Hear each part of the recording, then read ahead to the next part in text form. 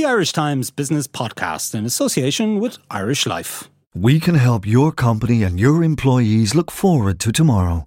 We know Irish Life. We are Irish Life. Hello and welcome to Inside Business with Ciarán Hancock, a podcast from the Irish Times. This week we look at Donald Trump's much anticipated speech to Congress and his plans to reform corporate taxation. Long on rhetoric and short on detail is how many commentators characterise it. Caroline Freund, a senior fellow at the Peterson Institute for International Economics and formerly of the World Bank, explains why America's headline corporate taxation rate needs to be brought down and why this could be bad news for Ireland.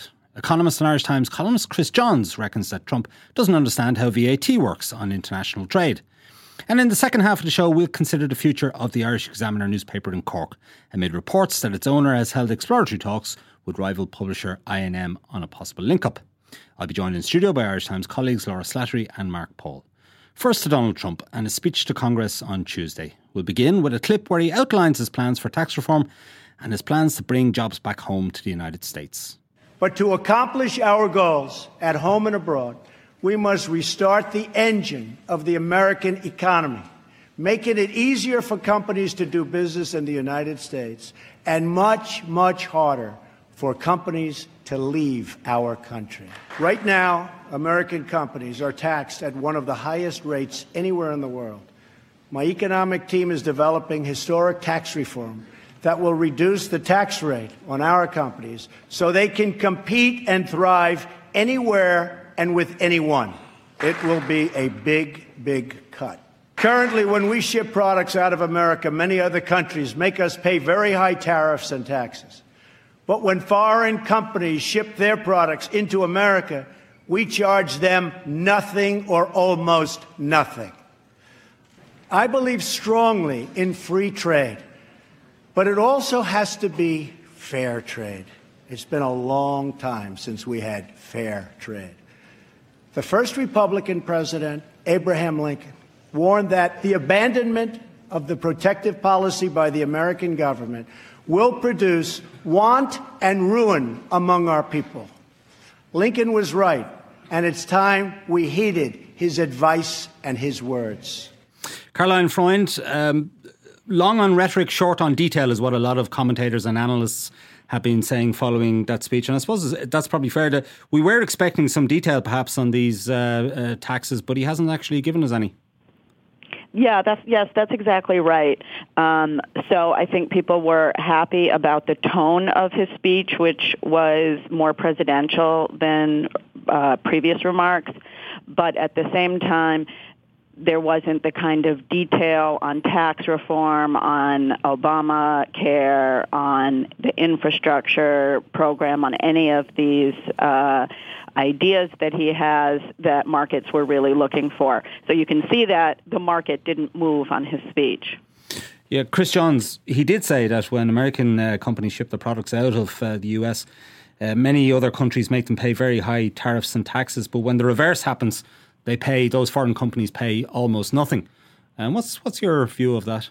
We're not entirely sure what he's getting at there. I think that he's making a reference, in part at least, to VAT, value-added tax, which of course we know very well here in Europe. And if that's what he's referring to, he's getting it completely and utterly wrong. It's a very level playing field. We don't put VAT on exports. That's true when we send anything to the United States, services or goods that are VATable here. We don't levy VAT. That's why we have lineups at the airport with tourists claiming their VAT back when they're taking goods out of the country. We don't put VAT on exports. But that's not the same thing as saying that we have an unfair or unlevel playing field, because when somebody sells goods and services here in Ireland, we charge VAT. It doesn't matter whether they're produced here or whether they're produced somewhere else. Similarly, when we send goods overseas, it's a level playing field. The Americans don't level VAT on goods that we send to them. So I think that he's getting that aspect of taxation of exports completely wrong. Caroline, is that your assessment as well? Yes, completely. I couldn't agree more. But it's been a constant refrain from many people in this administration that the VAT is a tax that U.S. exporters pay and imports don't pay when they come to us.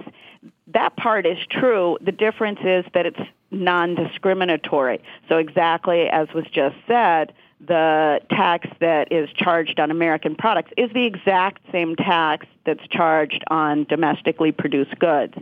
In the tax plan that's proposed by House Republicans, Paul Ryan and Kevin Brady, they have what they claim is a way to counter this supposed VAT tax that U.S. exporters face, which is to put a border adjustment on a cash flow tax.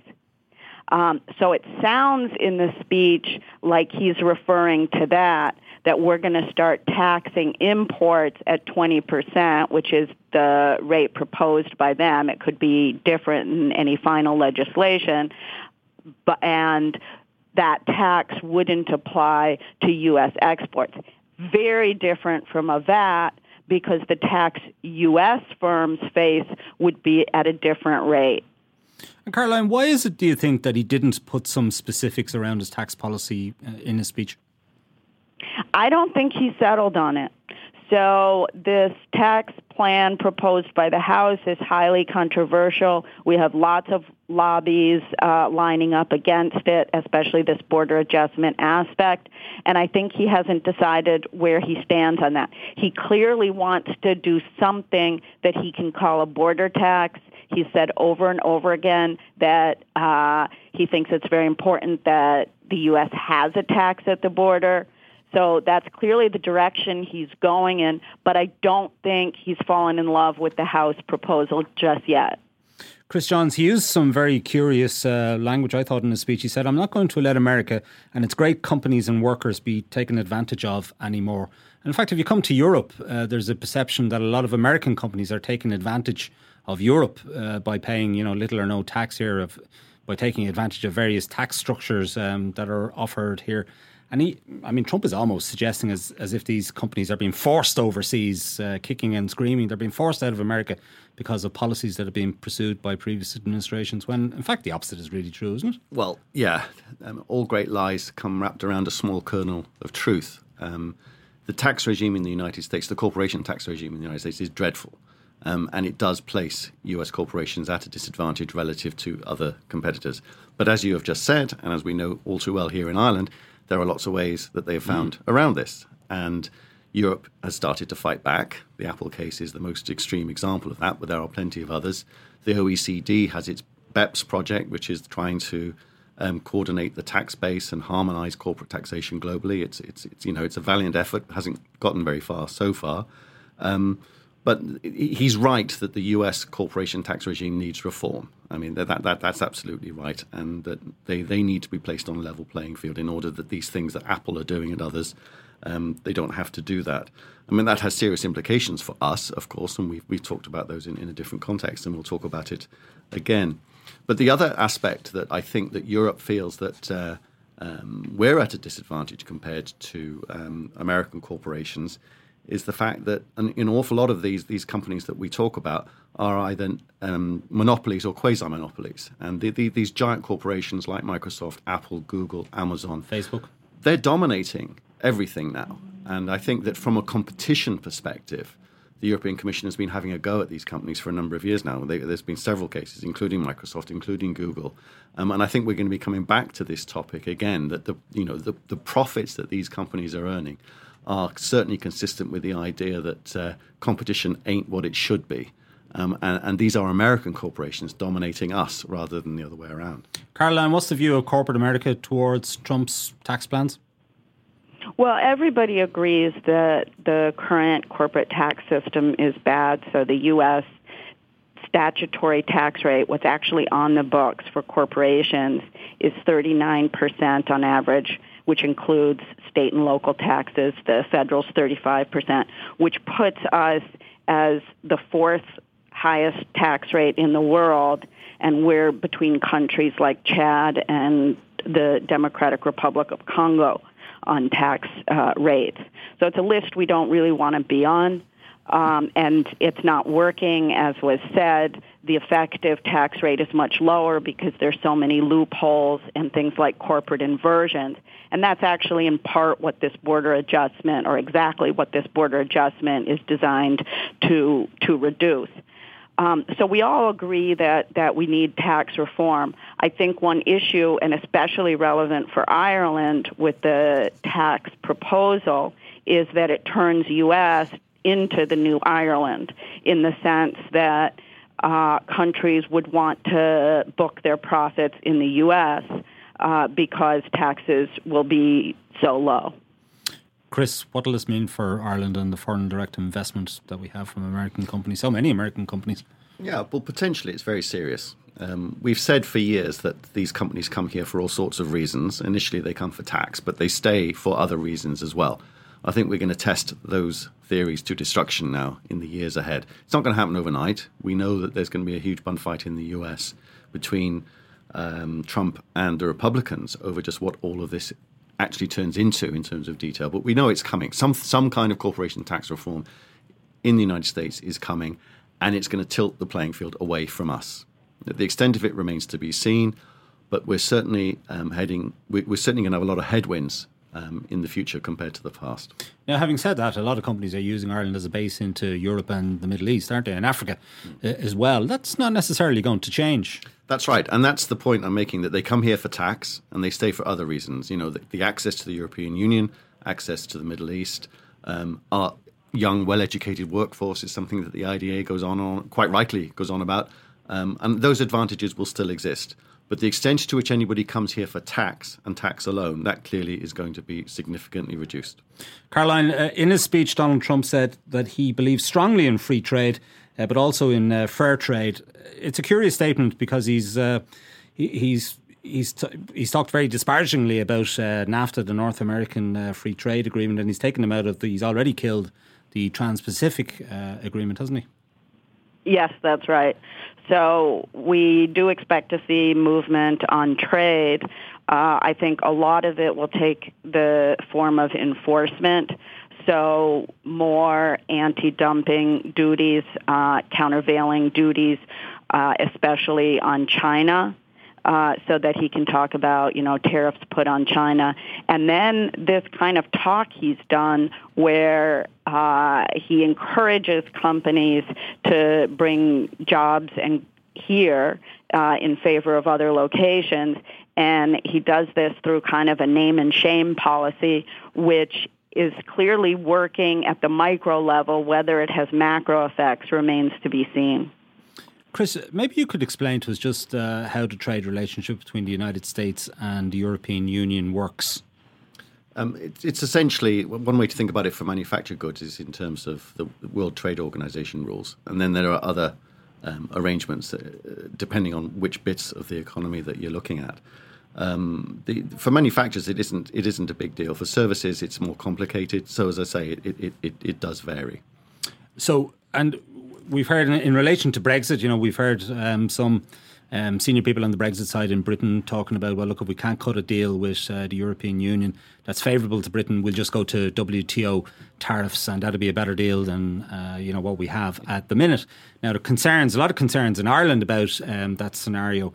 But if we already have WTO tariffs effectively with the United States and it works very well, just explain to us why a WTO-driven deal with Britain would be bad for us.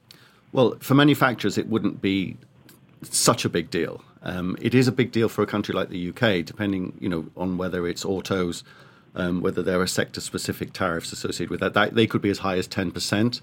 You might not think that 10% is a particularly high number. For others, it might be as low as 3% in terms of the way these rate structures work. The problem for Ireland would be for agricultural goods. We, to all intents and purposes, we can actually thank our lucky stars in this world that we're living in. We don't have a huge manufacturing sector. We don't have all of these steel, coal, metal-bashing jobs that have disappeared to the Far East. We didn't have the industrial age, really, in Ireland, did we? The Industrial Revolution passed us by. But what we still have is a significant agricultural sector that benefits. We send an awful lot of agri-products to the United Kingdom and to Europe, of course. But it's that UK market. When the UK joined the European Union in the first place, back in the early 1970s, It's Commonwealth countries like New Zealand and Australia, their agricultural goods were shut out behind this very high tariff wall that the European Union has for agricultural goods. And that's essentially to protect southern French farmers and other more inefficient agricultural producers. And we've benefited from that in that we don't have this competition, but there are plenty of countries now queuing up. For example, the old British Commonwealth is still there thinking we're going to be able to sell meat, dairy, back into the UK in the way that we haven't been able to for a long time. And that's direct competition for still a very significant part, much smaller than it used to be, but is still very important employer and contributor to the Irish economy.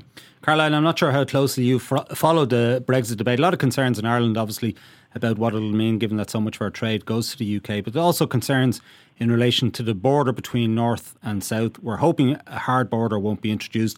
Also concerns that maybe tariffs might be applied to goods going north and south. Doesn't sound very practical, really. I'm just wondering, in your experience, if there are any precedents elsewhere from around the world, in maybe the past 20, 30 years, which might give us a guide as to how this might work without any hard border or tariffs necessarily between the two jurisdictions. Well, it really depends actually on that issue of whether there are tariffs. So we have seen breakups before. So the Soviet Union is an obvious example.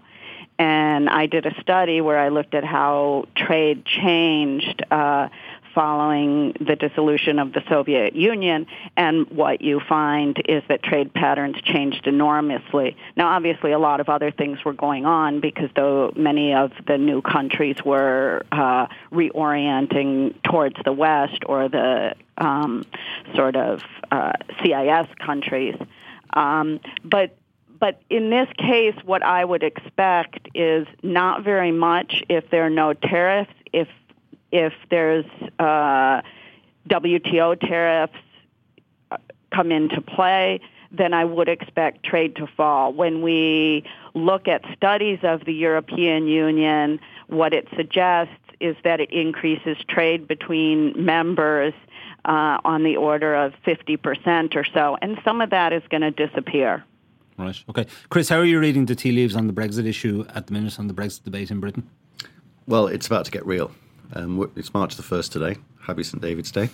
And sometime this month, the Article 50 letter, email, whatever it is going to be sent from Theresa May to Brussels. So then, the phony war ends and the shooting starts. And I think it gets very serious very quickly, because I think that there are so many different ways in which the wheels could come off the Brexit bus. The initial one is going to be the bill, the 60 billion euros that Brussels wants from Britain to cover the liabilities that they're going to be leaving behind, things like pension payments and other commitments that the British have made. And that's just the first step. There are so many different ways in which this is going to be very complicated. We've talked about tariffs. That obviously is a massive area that involves a huge amount of detail, and nobody in the UK has any experience of this. No, there are no trade negotiators left in the UK, for example. Nobody in the UK understands World WTO rules, for example. They haven't had to understand them for decades. So I think it's going to get very messy very quickly. All right, that's a pretty gloomy note. Caroline, just coming back to you and Donald Trump. There will be midterm elections. The Republicans have the White House and they have control of Congress at the minute, but midterm elections have done in the past. They've shifted the balance of power oftentimes away from the party controlling the White House. Do you think that might happen this time? And do you think that could alter Donald Trump's plans around taxation and so forth? Yes, I think it could. I think it will really depend on what they're able to do. And I think they've made it extremely difficult for themselves with saying that the repeal and replace of the Affordable Care Act has to come first, because that's going to take a long time in its own right. It's going to disrupt Congress, et cetera, and they could be going for something like tax reform first, which I think would have a much stronger positive appeal help to generate growth, keep the stock market ticking up, and go into the midterms in a really strong position. But by tackling the Affordable Care Act, which I just see as a no-win for them, people aren't going to be happy when they lose their health care coverage. By tackling that first, I think they do stand to lose very sharply in the midterm elections. Chris Jones. Yeah, I think you raised the point there about the stock market and growth and all of these other things. Well, he mentioned it in his speech, how it's at a record high. I mean, an extra $3 trillion or something has been generated. Both Theresa May and Donald Trump may be getting lucky. One of the things that happened at the time Trump was elected, that the stock market took off, and people correlated the two and said one caused the other, that it's the Trump reflation trade. All of this promised spending, tax cuts was leading to the stock market going through the roof.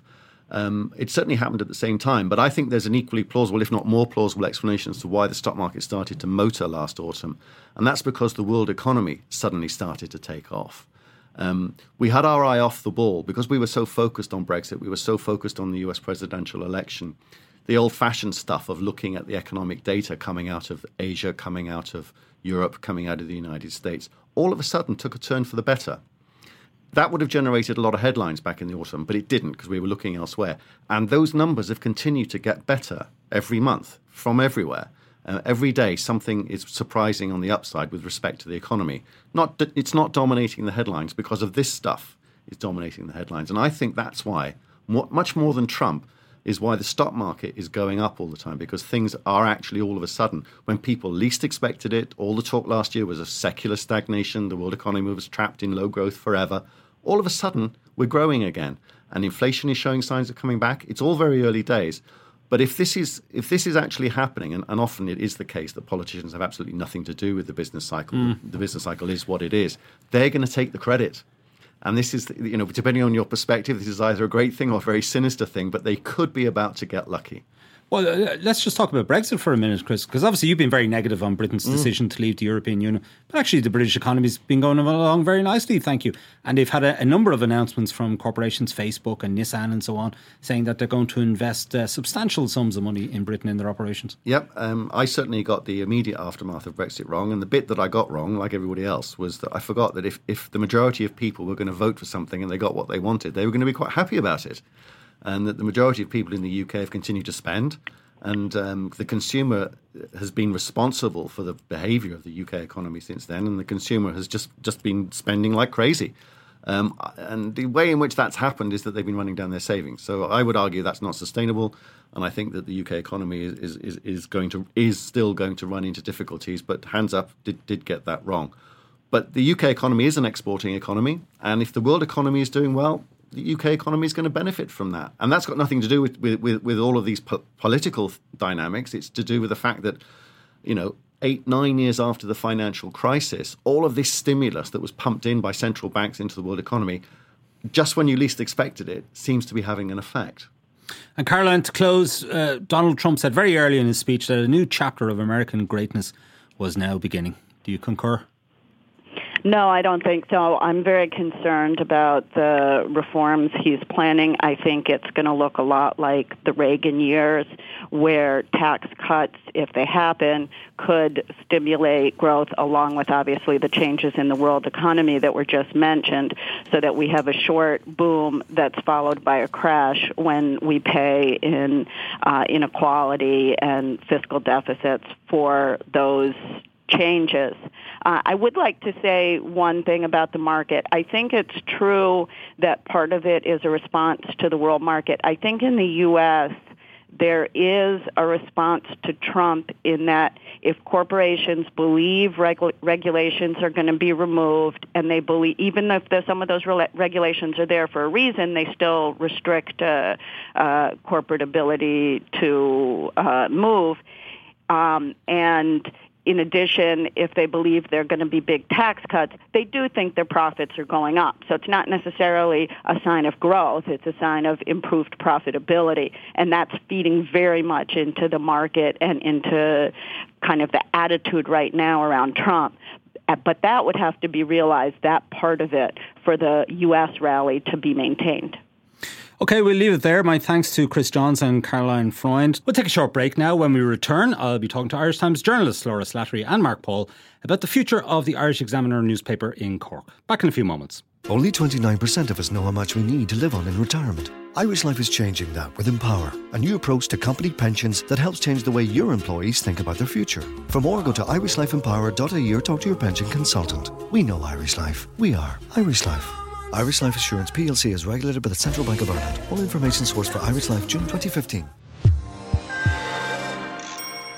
Now, welcome back to the show. This is Inside Business with Ciarán Hancock. To support this podcast, you might like to remind your colleagues and friends that Inside Business is available to download for free from iTunes, and it's also available on our website, irishtimes.com/podcasts. I'm joined now in studio by Irish Times journalist Laura Slattery and Mark Paul to consider the future of the Irish Examiner newspaper in Cork. This follows a report in the Sunday Times last weekend which suggested that the owners of the Irish Examiner are in exploratory talks with I&M, a rival publisher which of course produces the Irish Independent, Sunday World and various other newspapers. And Laura Slattery, I'm going to let you take it away. What's behind this deal?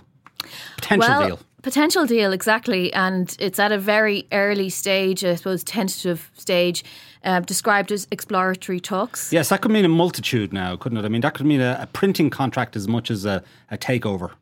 Yeah, I mean, takeover is sort of the most strong result we could get as a result of this.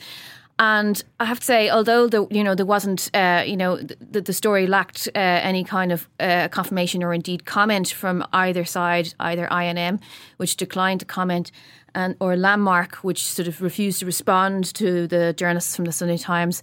There is something about it that has the ring of truth, I'm afraid, and that's just because the Landmark, which of course is publisher of the Irish Examiner, and a number of other regional papers that are not thought to be of interest to I&M, is in financial difficulty. Has been for some time. It carried over a lot of debt from 21 million euro. Yeah, I mean, it carried over about 19.5 million in debt from the TCH, the Thomas Crosby Holdings receivership in 2013. So it's effectively being kept alive by its lenders. The main one of which is AIB. Meanwhile, is there any suggestion now that they've breached their covenants or they haven't made a payment? I'm unaware of any such suggestions. It's a hefty debt load for them to have to carry. I presume at some point they're going to have to refinance it in some way. The most recent accounting period that we have, we can see the data for is 2014, and it did make a loss that year, but it was much smaller loss than it did in the period from March to December 2013, which was the first period for Landmark. So it cut its losses, and also its revenue has increased, I think, which must surely be because simply the advertising market as a whole has come back a little bit. But meanwhile, the model for newspaper printing hasn't really improved. Circulation is continuing to decline across the industry, albeit at a slightly slower rate for the Irish Examiner than for other broadsheet newspapers. Yes, okay, we'll brush over that. I should point out... Including Irish Independent. Indeed. I should point out, listeners, that the Irish Examiner newspaper is currently published by the Irish Times. I think it's probably important to put that on the record. Mark, just printed paper, yeah. Mark, let's just sort of put the scale of Landmark Media's media assets into context, if you like, because it's not just about the Irish Examiner, there's also regional papers and radio stations, but it would seem that these exploratory talks are just about the Irish Examiner. Or just about the Irish Examiner newspaper, yeah. I mean, look, it would fit in very well with what I&M's stated strategy is, which is to mop up whatever print assets they can across the island of Ireland. The chief executive of I&M, Robert Pitt, has said that continually. The Irish Examiner's circulation is falling at about almost 8%, I think, in the last figures, down to about 30,000 copies sold daily, which is it's a fraction of where it was prior to the last crash. And you wonder what is the future of any newspaper? What is the future of a newspaper when it reaches that sort of a level? Where is the floor level? And as yourself and Laura both said already, they're carrying 21 million euros in debts. It looks like a classic case of a company that has to deleverage in some way, sell whatever assets they can and get whatever they can from them and bring their debts down to a manageable level, particularly offloading assets like the Irish Examiner, which will be, it's presumed, with such falling revenues and falling circulation, a drain on the resources of Landmark. But they went through this pre-pack receivership process in 2013, and that's when I suppose everybody assumed they had deleveraged. That they cut their ties with the Sunday Business Post. They obviously did a deal. We don't know the terms of the deal with AIB specifically, but they did a deal clearly with AIB. But the landscape, the market has deteriorated even further since then. I mean, even in 2013, when we all knew that the newspaper industry was in trouble, and we didn't know that it was going to be in this much trouble less than 4 years later in 2017. I mean, look, it's obvious that convergence and newspapers joining together with back office functions, maybe under the same corporate umbrella, that's the way newspapers will survive. It's obvious. It makes perfect sense on every level, commercial, operational, but there's one level on which it makes less sense, and that is the political level and the level of media plurality, and it's the elephant in the room. I mean, look, it's obvious that it would make sense for INM to buy the Irish Examiner, but the thing that would stop this deal potentially from happening would be the fact that Dennis O'Brien is the largest shareholder in independent news and media. That's the elephant in the room. Nobody else would be interested in this, only for that. Yeah. Laura, would INM be allowed to take over the Irish Examiner? Especially, I mean, we should recall as well that Celtic Media, the regional newspaper group, is already subject to a takeover proposal from INM, for which they're waiting competition clearance effectively. And that's why the timing of this story is interesting and very problematic, because I think, if this deal was to be announced today or tomorrow, that it would be extremely difficult for it to go through. They're in the middle at the moment of the process. There's a full investigation going on into INM's proposed acquisition of Celtic Media, and the owners of Celtic Media very much want that deal to happen. They argue that their company isn't sustainable without the economies of scale offered by the likes of INM. The minister isn't due to make his decision, as I understand it, until June, so there's a few months before that plays out. Politically, it would be a horror show for INM to get this over the line. And, it's all to do with, as Mark said, to do with its largest shareholder, Dennis O'Brien. Possibly without the Dennis O'Brien factor, it would be more straightforward, because the simple argument is, as it is in many of these media mergers, is without consolidation there's no means of survival. I mean, that could be the argument. I'm not saying that is the argument right now, or the Irish Examiner is in that position right now or not, but it is the largest asset within Landmark. I mean, that was the question I was about to pose to you. I mean, is Landmark sustainable without the Irish Examiner as part of its portfolio? Well, it would be a much smaller company. I'm not sure if it would be sustainable on because I just haven't got access to the up-to-date revenue and profit figures. But, the 2014 figures suggest that it employs about 476 people, and I believe about 300 of them are employed at the Irish Examiner. The last sort of big public outing that the company made, because they keep very quiet, would have been the chief executive, Tom Murphy, at the banking inquiry, and he was, he spoke optimistically about the Irish Examiner brand going from strength to strength. And of course, well, the brand might be the sales, the brand indeed. Like even with, even if we can envisage a future, it could be 5 years down the line, we could be talking about where Irish Examiner is somehow under the auspices of INM.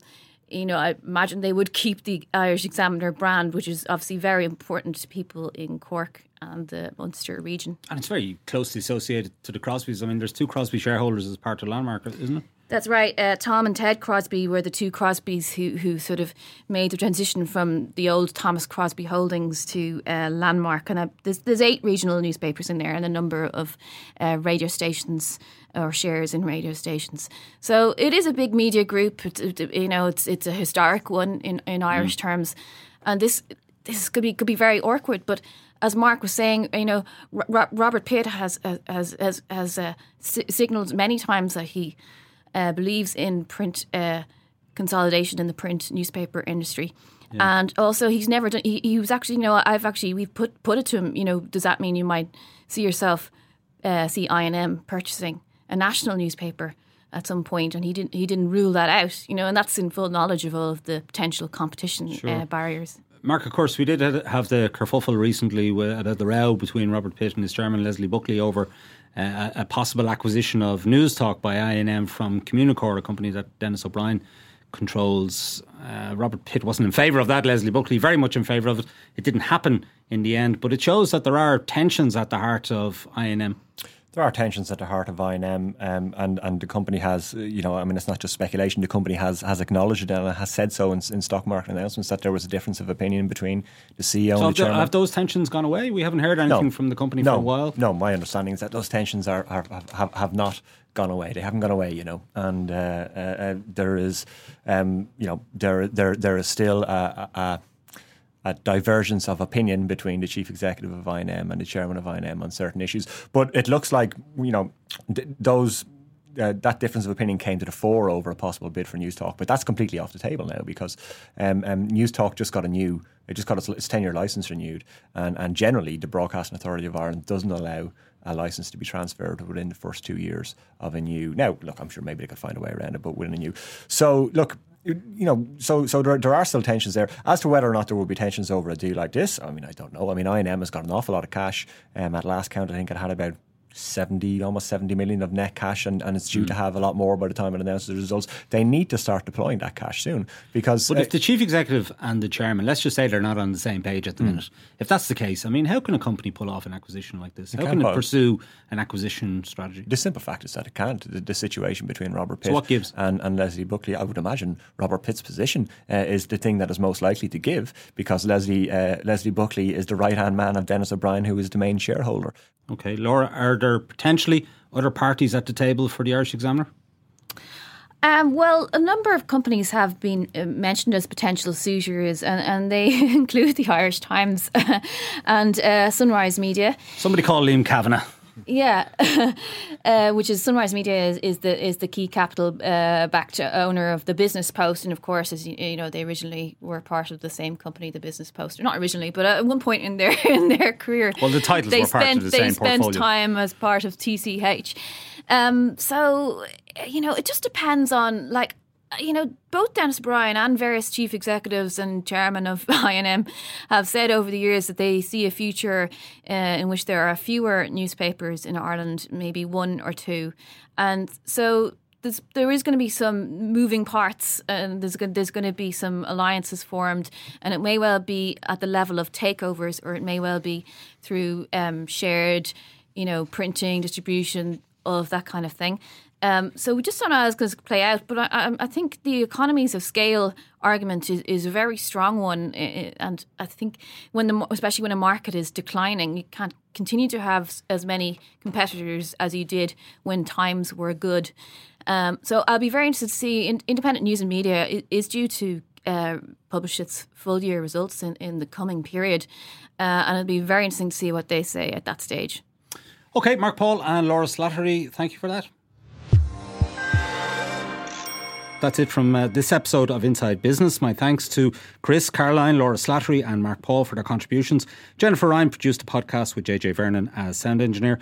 Don't forget you can get the latest business news straight into your inbox by signing up to our Business Today email at irishtimes.com. You can also follow the Irish Times business feed on Twitter and Facebook. And remember that Inside Business is available to download for free from iTunes. You can also find it on our website, irishtimes.com/podcasts. I'm Ciarán Hancock. Until next time, take care.